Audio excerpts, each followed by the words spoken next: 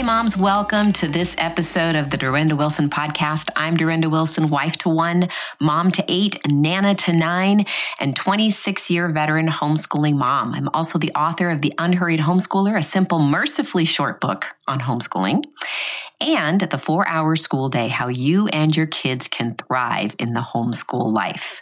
Now, as you can tell from my voice and my nasaled sound, that I am still battling with the flu that shall remain unnamed. I've been in bed a lot lately. I have been referring to this season as a season of forced stillness. And, I know this might be shocking to you, but I'm not all that good at it. However, I am learning to yield. And one of the things the Lord's been teaching me is that contentment is finding deep satisfaction in the will of God. And clearly, this is the will of God for me right now, to be in a place of forced stillness. And so I've been praying a lot. I've been just being still a lot, having a lot of just quiet and solitude. And I'm sure that probably sounds fantastic to you.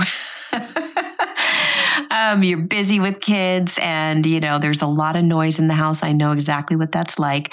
And you probably would maybe even give some money to have a little solitude. But, we each have our duties in front of us, and your duties are good duties. They are what God has placed in front of you. And my duties are good duties, what God has placed in front of me. And, He's always working. He's always sanctifying us. He's always, doing a work in us. The question is, are we going to cooperate with that work, or are we going to fight Him on it? And I often, honestly, lately have found myself fighting Him. And so I've had to just repent and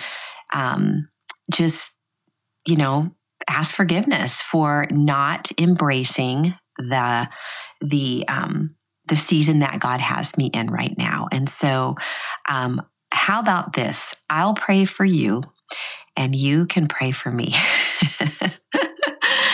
That also reminds me of the brand new platform that we are creating right now. We are in the midst of putting it together, and it is going to be so fantastic. It is a community for moms who want, number one, to have a mentor, to interact with them, to just walk alongside of you in this season of motherhood. And I want to be that mentor to you. And so I can do that at this platform. I also have about a dozen other moms that I have been mentoring for a couple of years, and they also will be present to come alongside and to encourage and uplift and inspire and challenge you.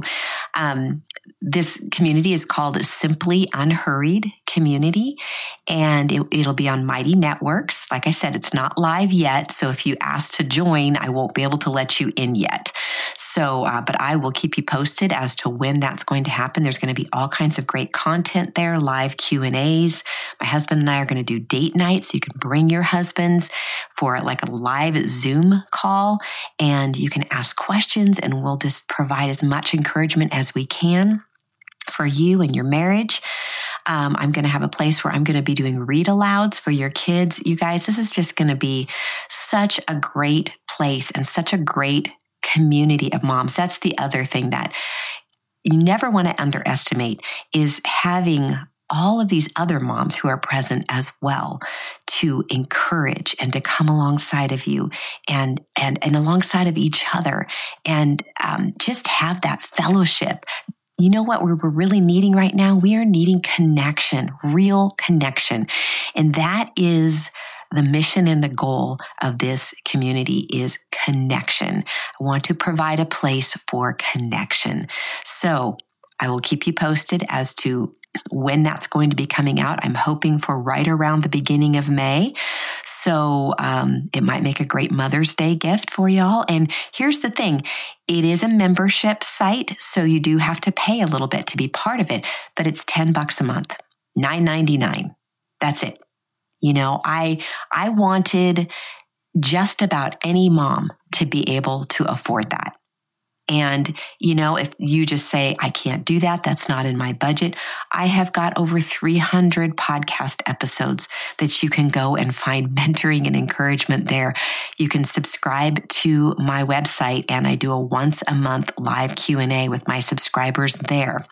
So we have options for you, but I think you would really benefit from and really be encouraged by this community. So we're looking forward to opening that up and hopefully seeing you there. Today, I want to talk about discipling our children using more traditional methods. So it was really hard to title this because, you know, when we talk about discipleship, and I do often, the one thing I always say is we have to live it out alongside of our kids. And that is absolutely true. We model it for our kids. That is one of the most powerful testimonies to our children of God's faithfulness, that He is who He says He is by watching us walk it out. However, when we're discipling someone, we also need to have certain practices and disciplines that help to instill God's word and His ways into our children. In Deuteronomy 6, it says this: "Hear, O Israel, the Lord our God, the Lord is one. Love the Lord your God with all your heart and with all your soul and with all your strength. These commandments that I give you today are to be on your hearts. Impress them on your children. Talk about them when you sit at home and when you walk along the road and when you lie down and when you get up. Tie them as symbols on your hands and bind them on your foreheads. Write them on the doorframes of your houses and on your gates." Do you see there's practice in here? There are practices that are happening. The word of God is up on the walls. God's principles and word are being talked about when we sit down and when we rise up and when we go along the road. So essentially, this is a kind of just weaved in throughout our everyday life. You know, one of the things that I think can be really deceiving is that our culture often gives the impression that if something is new, that it's better. That if something is old, you know, or traditional, that it is somehow less than. And that really is a lie from the enemy. You know, there's a verse in Jeremiah 6, verse 16 that says, "Thus says the Lord, stand by the roads and look and ask for the ancient paths where the good way is and walk in it and find rest for your souls." And, you know, over the last about 18 years or so, maybe 20 years, I have really come into a new appreciation for a more traditional approach to worship and a more traditional approach in discipling our children. That doesn't mean we can't do other things, but what I mean, you're probably wondering, okay, what is she talking about? What does she mean a traditional approach? Essentially today, what I'm going to talk about is catechism and hymns. Those are kind of like my main features today. Now, I'm not Catholic, but if you are familiar at all with church history, you will probably be familiar with the fact that there are certain confessions of faith that were written years ago: the Westminster Confession of Faith, the Geneva Confession of Faith, the Heidelberg Confession of Faith, and what was they were attempting to do, the church forefathers were attempting to do in this, was to basically take principles that are taught and weaved throughout Scripture and bring them into statements. So basically summarizing all of Scripture in terms of doctrine in these statements, in these confessions of faith. And so they're very, very valuable. But one of the things that I really appreciate is that somebody has gone through and taken these things and adapted them for children. Now, Charles Spurgeon did this for his own congregation, which was really interesting because what he had to say about it was this. He said, "For my part, I am more and more persuaded that the study of a good scriptural catechism is of infinite value to our children, and I shall see that it is reprinted as cheaply as possible for your use. Even if the youngsters do not understand all the questions and answers in the Westminster Assembly's catechism, yet abiding in their memories, it will be of infinite service when the time of understanding comes to have those very excellent, wise, and judicious definitions of the things of God." And so what he's saying here is it is worthwhile to invest these questions and answers into our children, possibly before they even definitely before they have a full grasp or understanding of the depth of the meaning of them. So what I mean by a catechism, first of all, we know that a lot of people have kind of been turned off by the word catechism, kind of associated it with cold religion and very strict Catholic schools. But there is a whole gold mine when it comes to catechisms. The history around catechisms is much richer and far more meaningful than you might think. And it's a worthwhile little study to just learn a little bit more about the history of those. But because I'm still struggling with keeping my voice because of this unnamed flu that I'm still struggling with, I'm going to try to keep this as brief as possible. And I'm going to let you run with the idea of doing a little study of your own on the history of catechism. But to catechize basically means to instruct orally by means of questions and answers, especially in doctrine.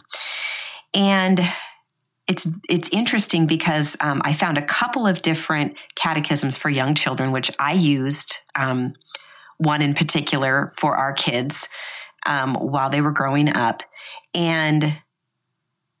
But there's a couple of versions. There's one without the scripture added, and there's one with the scripture. I like the one with the scripture because, a lot of us, we know the answer to this question.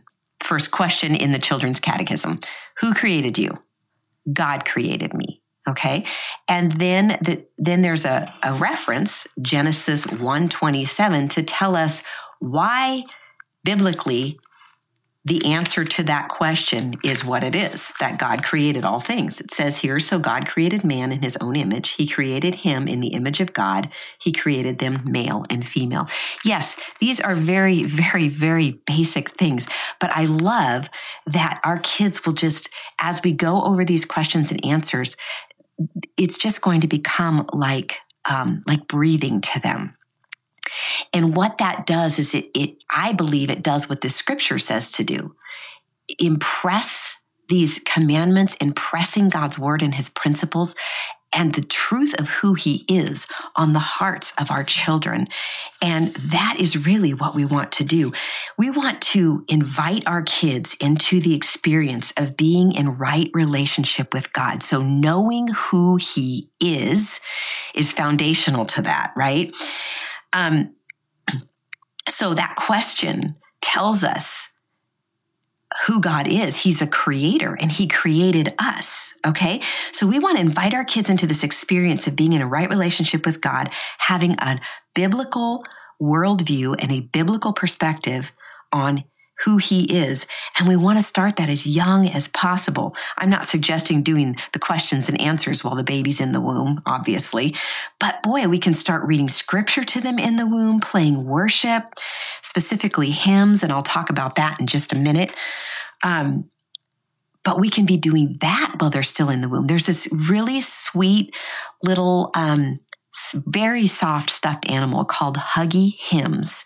And you can find them on Instagram, but it's a homeschooling mom who owns this company, and she sent me one of these for my to give to one of my grandkids, and it plays several hymns on it, and it's just the sweetest thing. So if you have an opportunity to check that out, or you want to get something like that, just go to that Huggy Hymns, and it's just the sweetest. And like I said, it's really, really soft, and there's an off button. Even better, right? Love that. So basically, we want to start at a very young age. Now, when it comes to this, the children's scripture catechism, boy, you can start that as soon as they're starting to talk. They can learn to say these questions or answer these questions. They can memorize them. The second question is, what else did God create? So the first question is, who created you? God created me. The second question, what else did God create? God created all things, and that's based on Ephesians 3:9. Third question, why did God create you and all things? The answer, to the praise of his glory, Ephesians 1:12. Number 4, how can you glorify God? Answer, by loving him and keeping his commandments, Deuteronomy 10:12. So you can see where you can go with this. Just the kids can memorize the answers for now, not really fully understand the depth of them. But just like when we're homeschooling and we're giving them exposure, and experiences, and then all of a sudden the dots connect at the right time, the time when God is doing the work in their hearts. And we want to invest, we want to sow those seeds so that when the time comes, all those connectors are going to connect. So I'm going to include the link to the Children's Scripture Catechism, the Catechism for Young Children, which doesn't include the scripture. There will also be a link. There's an app, actually, that you can go and use as part of a catechism. Sometimes adults do catechism themselves. So I loved being able to do this alongside of my kids, because even though I know some of these answers, I wouldn't have been able to come up with such a simple response to those questions. And I loved being able to look up the scriptures, maybe even use the questions and answers for copywork, or the scripture for copywork. The sky's the limit on how you can use this. But I wanted to share it with you today because, like I said before, I have really come to appreciate a more traditional approach to some of these things. And really, I think the older I get, the more I realize there is nothing new under the sun, and that, staying on the cutting edge or the trend or whatever that's going on, even amongst Christians, with how we're going to teach our kids the Bible. And there's always new devotionals coming out for kids, new this, new that, and they can be wonderful. And if you're using one right now and you're loving it, oh my goodness, don't fix what isn't broken. But there is something so sweet about this simple and unhurried approach to teaching our kids the truths of God's word. I guess that's what I love about it. Simple and unhurried. It allows room for questions. I think that's the other thing. When what we're teaching our kids isn't so jam-packed, full of information, we are leaving room for them to maybe contemplate, to sit and think about that simple phrase, God created me, or God created all things, or, why did God create you in all things? To the praise of his glory. Wow, what does that actually mean? To the praise of his glory. So it allows that room for, like I said, for contemplation, for questions to be asked. And it's just a beautiful thing. I have found it a beautiful thing to do alongside of my children. And so I wanted to share that with you. And then I also wanted to share with you just my heart for hymns. I don't know if any of you have heard of that book called, oh my goodness, now it's escaped me. I know the author is Robert Morgan. And essentially what it is a book that has all the hymns, not every single hymn, but, kind of more the well-known hymns, the solid hymns that have stood the test of time.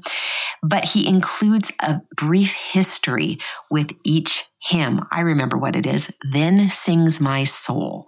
I will try to leave that in the show notes. Then sings my soul. And that's a really, really interesting book, because what happens is you get to find out the circumstances that the author was writing the hymn. And boy, that it's like looking at a black and white picture versus a colored picture. And it really just fills in and adds all this color and shading to the words, to the songs. It's amazing. So I would highly recommend that one, if not even for your children, for yourself. But I know that a lot of people, I know I did for years. I thought hymns, they're so boring. And, the wording isn't easy for kids to always understand. No, it's not. But you know what? It's okay for our kids, again, to not fully understand the depths of what's being said, but to have it imprinted in their hearts. Because, I know that for me, a lot of times now, I grew up in a church where hymns were sung, and then kind of got away from churches that sung hymns, and then just went back around to it because I found just this anchoring for my soul, because the hymns teach biblical values through poetry and music.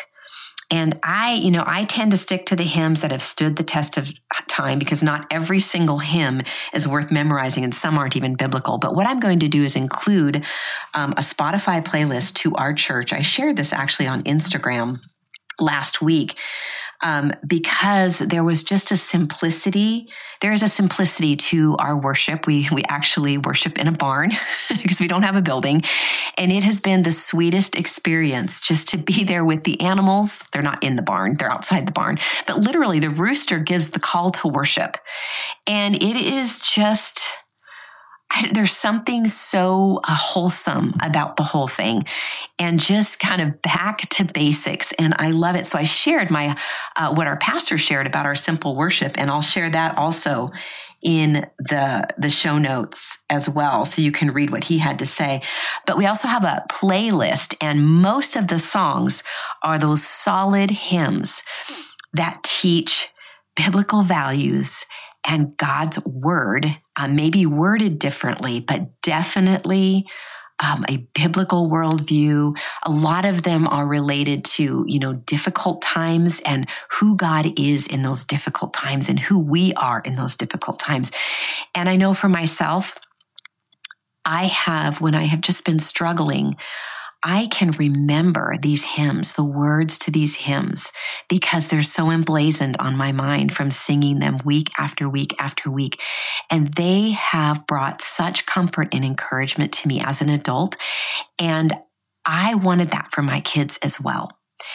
Because there are going to be times in our kids' lives when they cannot maybe even think of a verse at the moment, but a song will resonate with their hearts, or they'll be driving along. This has happened to me, and I'll see a phrase or something that reminds me of a hymn, and I'll just start like humming the hymn in my heart and just being encouraged in that moment, all because that was impressed on me at a very early age. So I'm just going to share one hymn with you. Maybe you're not familiar with hymns. Maybe you've never really gone there. I just want to encourage you to mine the richness that you can find, the rich, not just church history, but biblical principles and perspective that you can find in hymns. Okay, so I'm going to read through the verses to "A Mighty Fortress is Our God." Before I do that, really quickly, that's the last thing I'm going to be doing is I will conclude with reading through these 4 verses to this hymn. But before I do that, I want to tell you a really quick story. I was in Massachusetts a few years ago visiting a friend, homeschooling mom, and her family, and her children were memorizing hymns at the time. They happened to be memorizing this one at the time that we were visiting. They took us into Boston, to do some sightseeing because we'd never been in Boston. You know, the history there is just unbelievable. And we landed in the oldest church in Boston, maybe the oldest church in Massachusetts. I'm not sure. But oh my goodness, we got in there. We were able to read the history. It was all set up the way it was 400 years ago with these little cubicle things where families would sit together, and it was perfect actually for family worship because you had these walls all around you and you could just see where the pulpit was, but your children would be able to play on the floor without disrupting anybody. I thought it was brilliant actually. But we were sitting there and there was a hymnal in this little cubicle that we were sitting in. And my friend's youngest daughter was kind of just pulled up next to me. And I said, hey, let's look up that hymn that you've been memorizing. And we looked up A Mighty Fortress Is Our God. And she had it pretty much memorized. She couldn't read yet, but we went through and I put my finger on each verse and we sang, she and I, we sang through those verses together in that old church where I'm sure that song has sung out hundreds and hundreds and hundreds of times. And it was just such a sweet moment to have that connection, not just with Liza, but with all the people who know the Lord, who have gone before us, who are in heaven. We're going to meet them someday, but they sang these songs as well in the midst of their trials and their afflictions and the challenges that they had in their lives. And there's something so grounding about that. So I'm going to read through this, the words to this song, and then we'll close in prayer. A mighty fortress is our God, a bulwark never failing. Our helper he, amid the flood of mortal ills prevailing. For still our ancient foe does seek to work us woe. His craft and power are great, and armed with cruel hate, on earth is not his equal. Verse 2, did we in our own strength confide, our striving would be losing. Were not the right man on our side, the man of God's own choosing. You ask who that may be? Christ Jesus, it is he. Lord Sabaoth is his name. From age to age the same, and he must win the battle. Verse 3, and though this world with devils filled should threaten to undo us, we will not fear, for God has willed his truth to triumph through us. The prince of darkness grim, we tremble not for him. His rage we can endure, for lo, his doom is sure. One little word shall fell him. Verse 4, that word above all earthly powers, no thanks to them abideth. The Spirit and the gifts are ours through him who with us sideth. Let goods and kindred go, this mortal life also. The body they may kill, God's truth abideth still. His kingdom is forever. Let's pray. Lord, thank you so much for the gifts that our church forefathers have left us in the way of catechisms, confessions of faith, and hymns. God, I pray for each and every mom who's listening. Lord, if there's something here that she can use, I ask that you would just stir that up in her heart. I thank you that every mom listening wants to disciple their children well. Thank you that they have hearts for their children. They have hearts for you. I just pray a blessing over each and every one for clarity of heart, clarity of mind, for an unhurried heart. Lord, I know that our hands can be busy and yet our hearts can be at rest. And I pray that for every mom listening. I pray for just a sweet spirit for her today as she disciples and raises the next generation for you. In Jesus' name, amen.